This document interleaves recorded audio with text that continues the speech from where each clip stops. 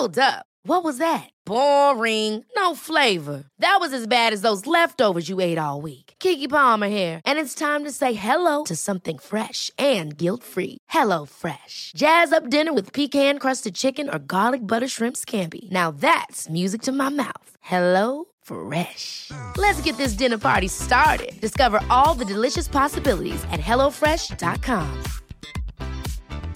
Hi, I'm Daniel, founder of Pretty Litter. Did you know cats tend to hide symptoms of sickness and pain? I learned this the hard way after losing my cat, Gingy. So I created Pretty Litter, a health monitoring litter that helps detect early signs of illness by changing colors, saving you money and potentially your cat's life. Pretty Litter is veterinarian developed, and it's the easiest way to keep tabs on your fur baby's health right at home. Go to prettylitter.com and use code ACAST for 20% off your first order and a free cat toy. Terms and conditions apply. See site for details. Many of us have those stubborn pounds that seem impossible to lose, no matter how good we eat or how hard we work out. My solution is PlushCare. PlushCare is a leading telehealth provider with doctors who are there for you day and night to partner with you in your weight loss journey. They can prescribe FDA-approved weight loss medications like Wegovy and Zepbound for those who qualify. Plus, they accept most insurance plans. To get started, visit plushcare.com/weightloss. That's plushcare.com/weightloss. You're listening to the Cersei Podcast Network. I'm Joshua Gibbs, and this is Proverbial, the podcast where we explore the wisdom of the ages as it comes to us in Proverbs, by which I mean wise sayings a man may live by if he's not so arrogant as to think himself special. Episode 33, Candy Canes. Today's proverb is from Gustav Mahler. I'll read it twice. Tradition is not the worship of ashes, but the preservation of fire. Once more, tradition is not the worship of ashes, but the preservation of fire. I like this proverb because there's enough here to offend just about everyone. There's something here to offend conservatives. There's something here to offend liberals.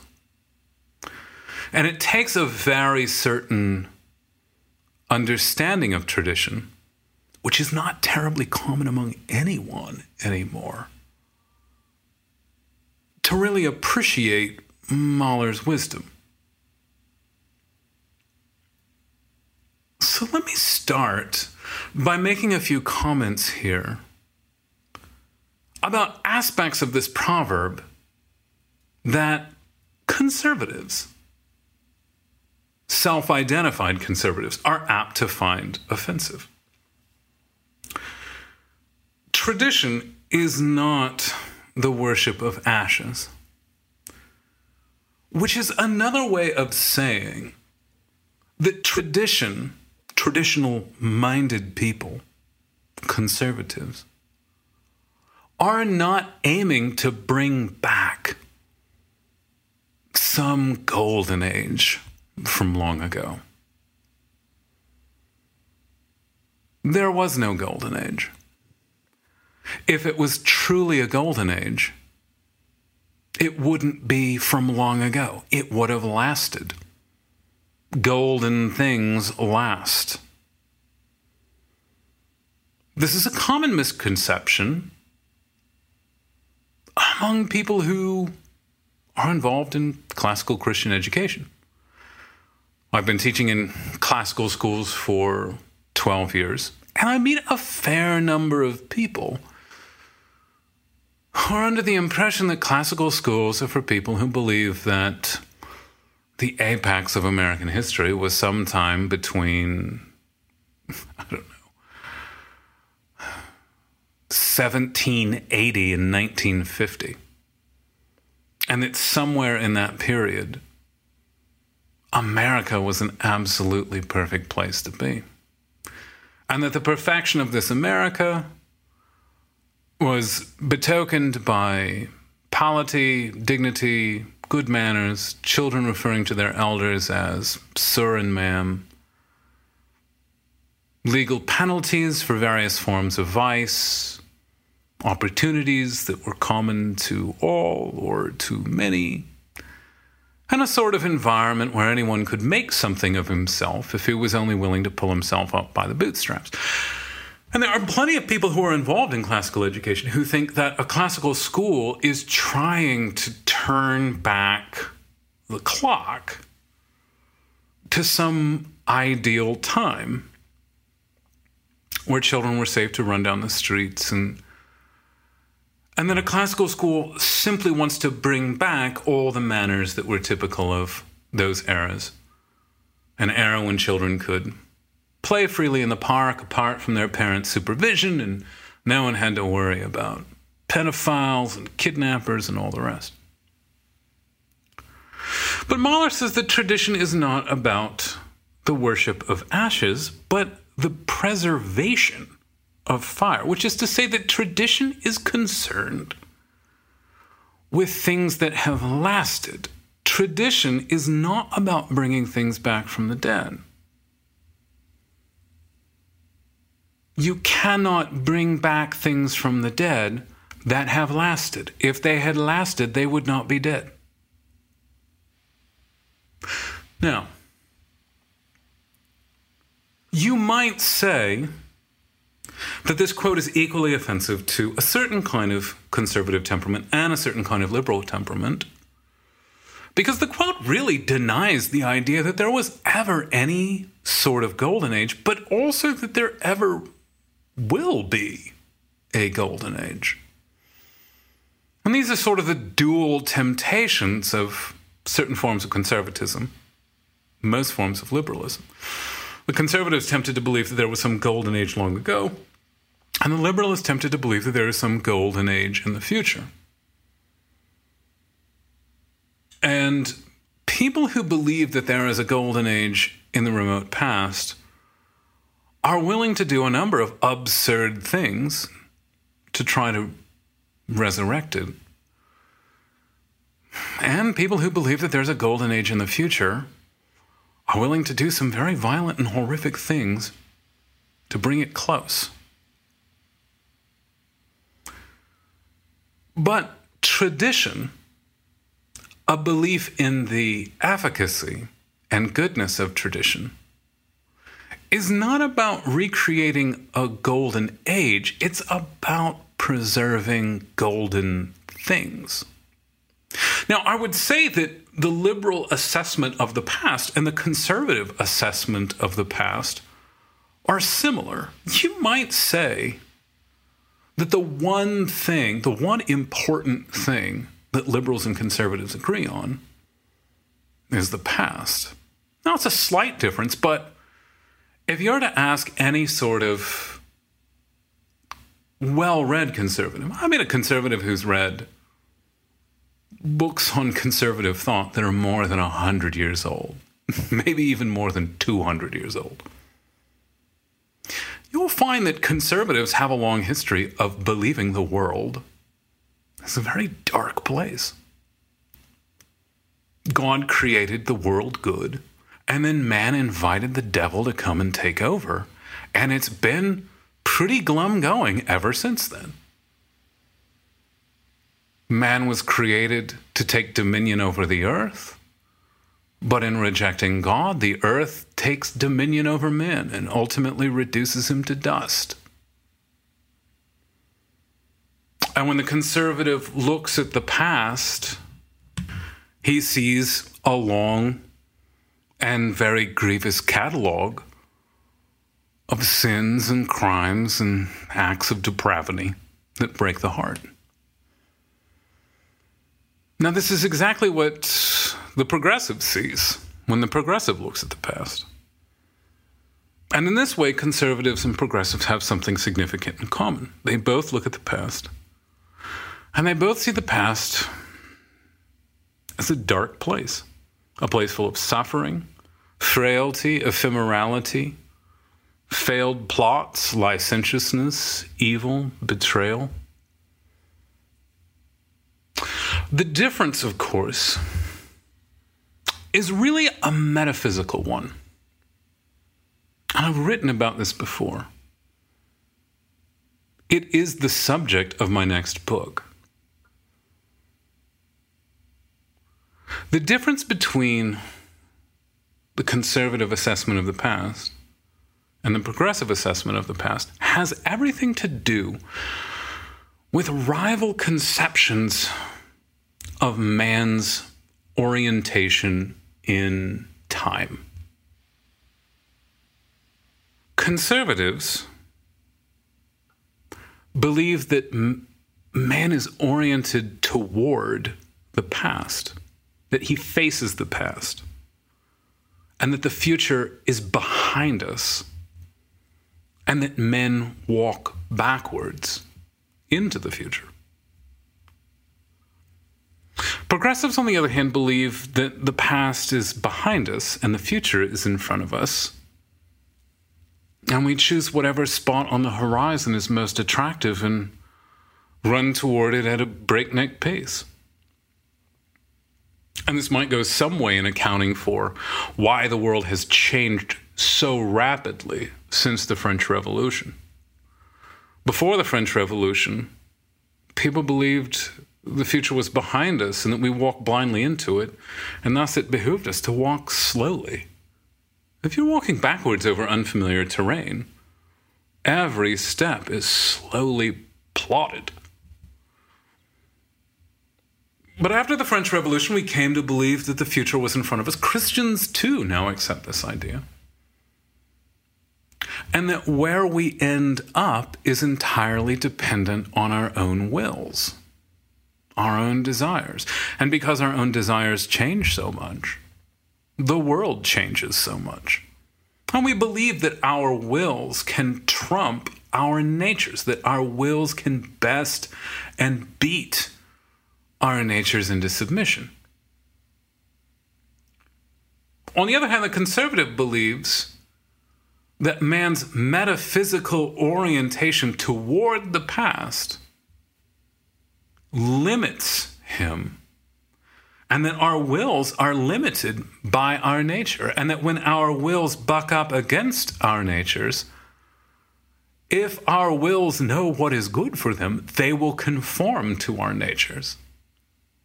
But when the future is in front of us, our wills determine everything.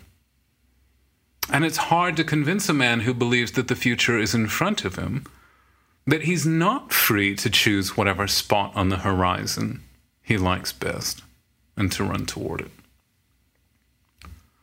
Now, because the conservative believes that the past is in front of us and that we have it to survey, we can see all of the horrible failures in human history. We can see how time devours feeling, time devours memory, time devours all. But not everything. And that's what tradition is. Tradition is that rare thing that survives the ravages of time. This is the reason why conservatives tend to be so impressed with things that are stable. Because the conservative is oriented towards the past, he knows that virtually every human project ever conceived fails horribly. The conservative knows how ephemeral and passing his own convictions are, his own feelings. And if something can survive, if something is precious enough that several generations of men can deem it worthy of preservation, it is a terribly odd thing, and you need to hold on to it as best you can.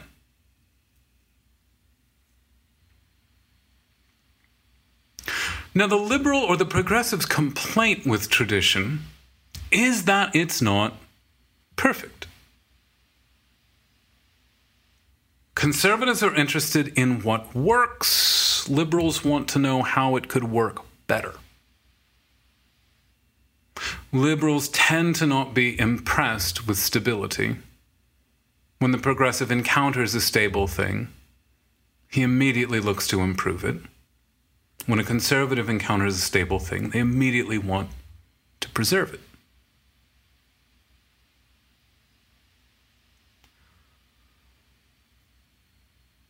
Now, Mahler says that tradition is the preservation of fire. It's an interesting choice of word. It recalls, in my mind, the Greek notion that fire and knowledge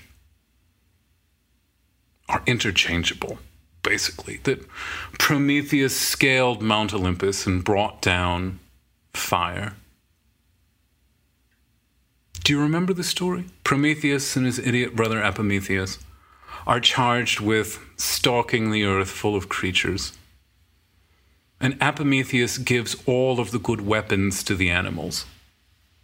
Talons, fangs, poison, speed, wings. And then what's left over is man.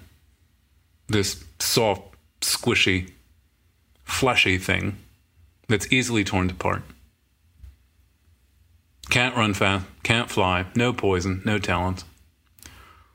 And because he sympathizes with mankind and his frail state, Prometheus scales Mount Olympus, tricks Zeus, and brings down fire, which is symbolic of contemplation and ability to understand the past and the future.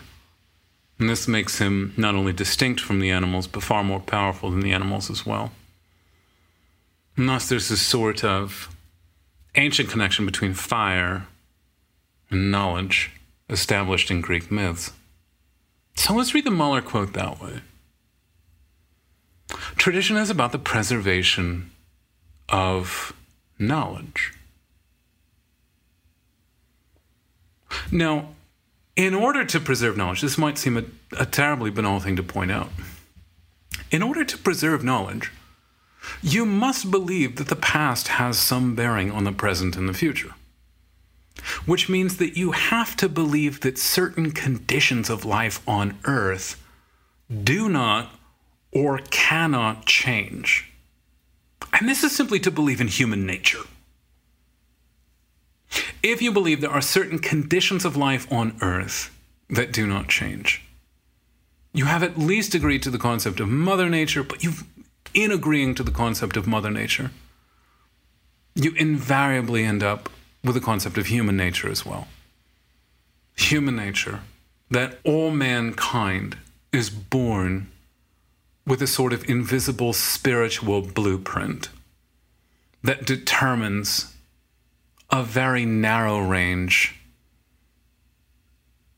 for his potential happiness and contentment. And that if a human being would be content, he must honor the limitations imposed on him by his nature. To return to a reference for which the entire show proverbial sprung from, you may drive out nature with a pitchfork, but she keeps coming back. You can fight your nature with your will, but your will lose. So the very concept of tradition suggests that some things do not change. That some things do not change implies transcendence, implies a spirit, a soul, and thus the idea that there are limitations to human life which guide a man towards contentment and satisfaction. And when those limitations are resisted or fought, man is unhappy. Now, it's intriguing that Mahler describes tradition as the preservation of fire or the preservation of knowledge. Tradition itself preserves knowledge. Note that Mahler doesn't say tradition helps us preserve knowledge. This is really fascinating. This is the point at which this proverb goes deep. Tradition is not a tool that helps us preserve knowledge, which is to say, tradition is not a mnemonic device. Tradition is not an empty cup that we fill with things we know. the very act of carrying on a tradition is an incarnate way of knowing. Tradition is sacramental then. Traditions are incarnate forms of knowing, incarnate forms of communion, even. Now, this is entirely opposed to the progressive conception of not only traditions and symbols, but knowledge itself. Knowledge is born of the ego. Knowledge is born of an ability to describe, or that knowledge and description, power of knowledge, power of description are one and the same. And thus that which a man does not know or cannot explain is not real. Now, Christians have never believed this. Well, traditionally Christians have never believed this, but they've unfortunately come to believe in this secularist notion of knowledge, which is that a tradition becomes meaningless at the point people cannot remember where the tradition comes from or why it was instituted. Now, this is, of course, done no favors to tradition, because most traditions in and of themselves are material ways of preserving knowledge, not reference points for knowledge. The point of a tradition is to keep knowledge alive through physical means, not through purely intellectual means. Because there are so many things a man needs to know, and there is not enough time in his life to study all of them. Traditions exist to aid in the limitations of being human. You don't have time to search out the origin of everything. That's why traditions are here. Traditions are not obscuring knowledge, and they're not empty simply because we do not know where they come from. So this is the explanation that I offer to my students every year of all manner of traditions that are associated with Christmas. There's a lot of Christians who have allowed the meaning of Christmas and their joy in Christmas to be sucked out by secularists who are constantly reminding Christians that they don't know where all their Christmas traditions come from. Candy canes, wreaths, ornamental decorations for Christmas trees, holly and the ivy, red and green, etc. But what Mahler says is that tradition preserves knowledge in and of itself. Some things we know with our minds. Some things we know with our mouths. That's what candy canes are. The candy cane, according to Mahler, is a preservation of knowledge in and of itself. And thus to eat the candy cane is to consume a traditional form of knowledge. Tradition is the means by which history is relived, not remembered, but relived. That might be this crucial difference between conservative and progressive understandings of what symbols are, what tradition is. For the conservative, for the traditionalist, traditions are not about remembering. They're about reliving. They're about doing things over again. They're about entering into a sacred time, which is not chronological, but eminent. And when we enter into this higher form of time, it's not the past that we're encountering, but the present.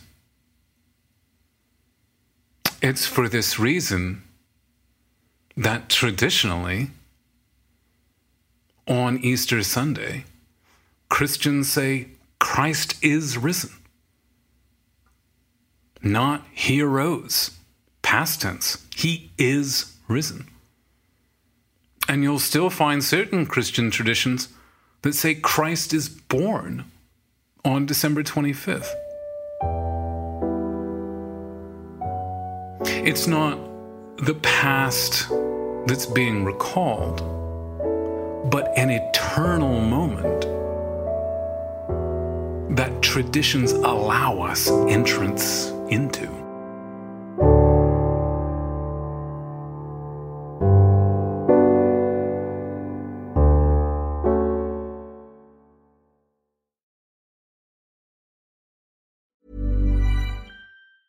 Ever catch yourself eating the same flavorless dinner 3 days in a row? Dreaming of something better? Well, HelloFresh is your guilt-free dream come true, baby. It's me, Keke Palmer. Let's wake up those taste buds with hot, juicy pecan-crusted chicken or garlic butter shrimp scampi. Hello Fresh. Stop dreaming of all the delicious possibilities and dig in at HelloFresh.com. Let's get this dinner party started. Even when we're on a budget, we still deserve nice things. Quince is a place to scoop up stunning high-end goods for 50 to 80% less than similar brands. They have buttery soft cashmere sweaters starting at $50, luxurious Italian leather bags, and so much more. Plus, Quince only works with factories that use safe, ethical, and responsible manufacturing. Get the high-end goods you'll love without the high price tag with Quince. Go to quince.com/style for free shipping and 365-day returns. Imagine the softest sheets you've ever felt. Now imagine them getting even softer over time. That's what you'll feel with Boll & Branch's organic cotton sheets. In a recent customer survey, 96% replied that Boll & Branch sheets get softer with every wash. Start getting your best night's sleep in these sheets that get softer and softer for years to come. Try their sheets with a 30-night guarantee. Plus, get 15% off your first order at bollandbranch.com. Code BUTTERY. Exclusions apply. See site for details.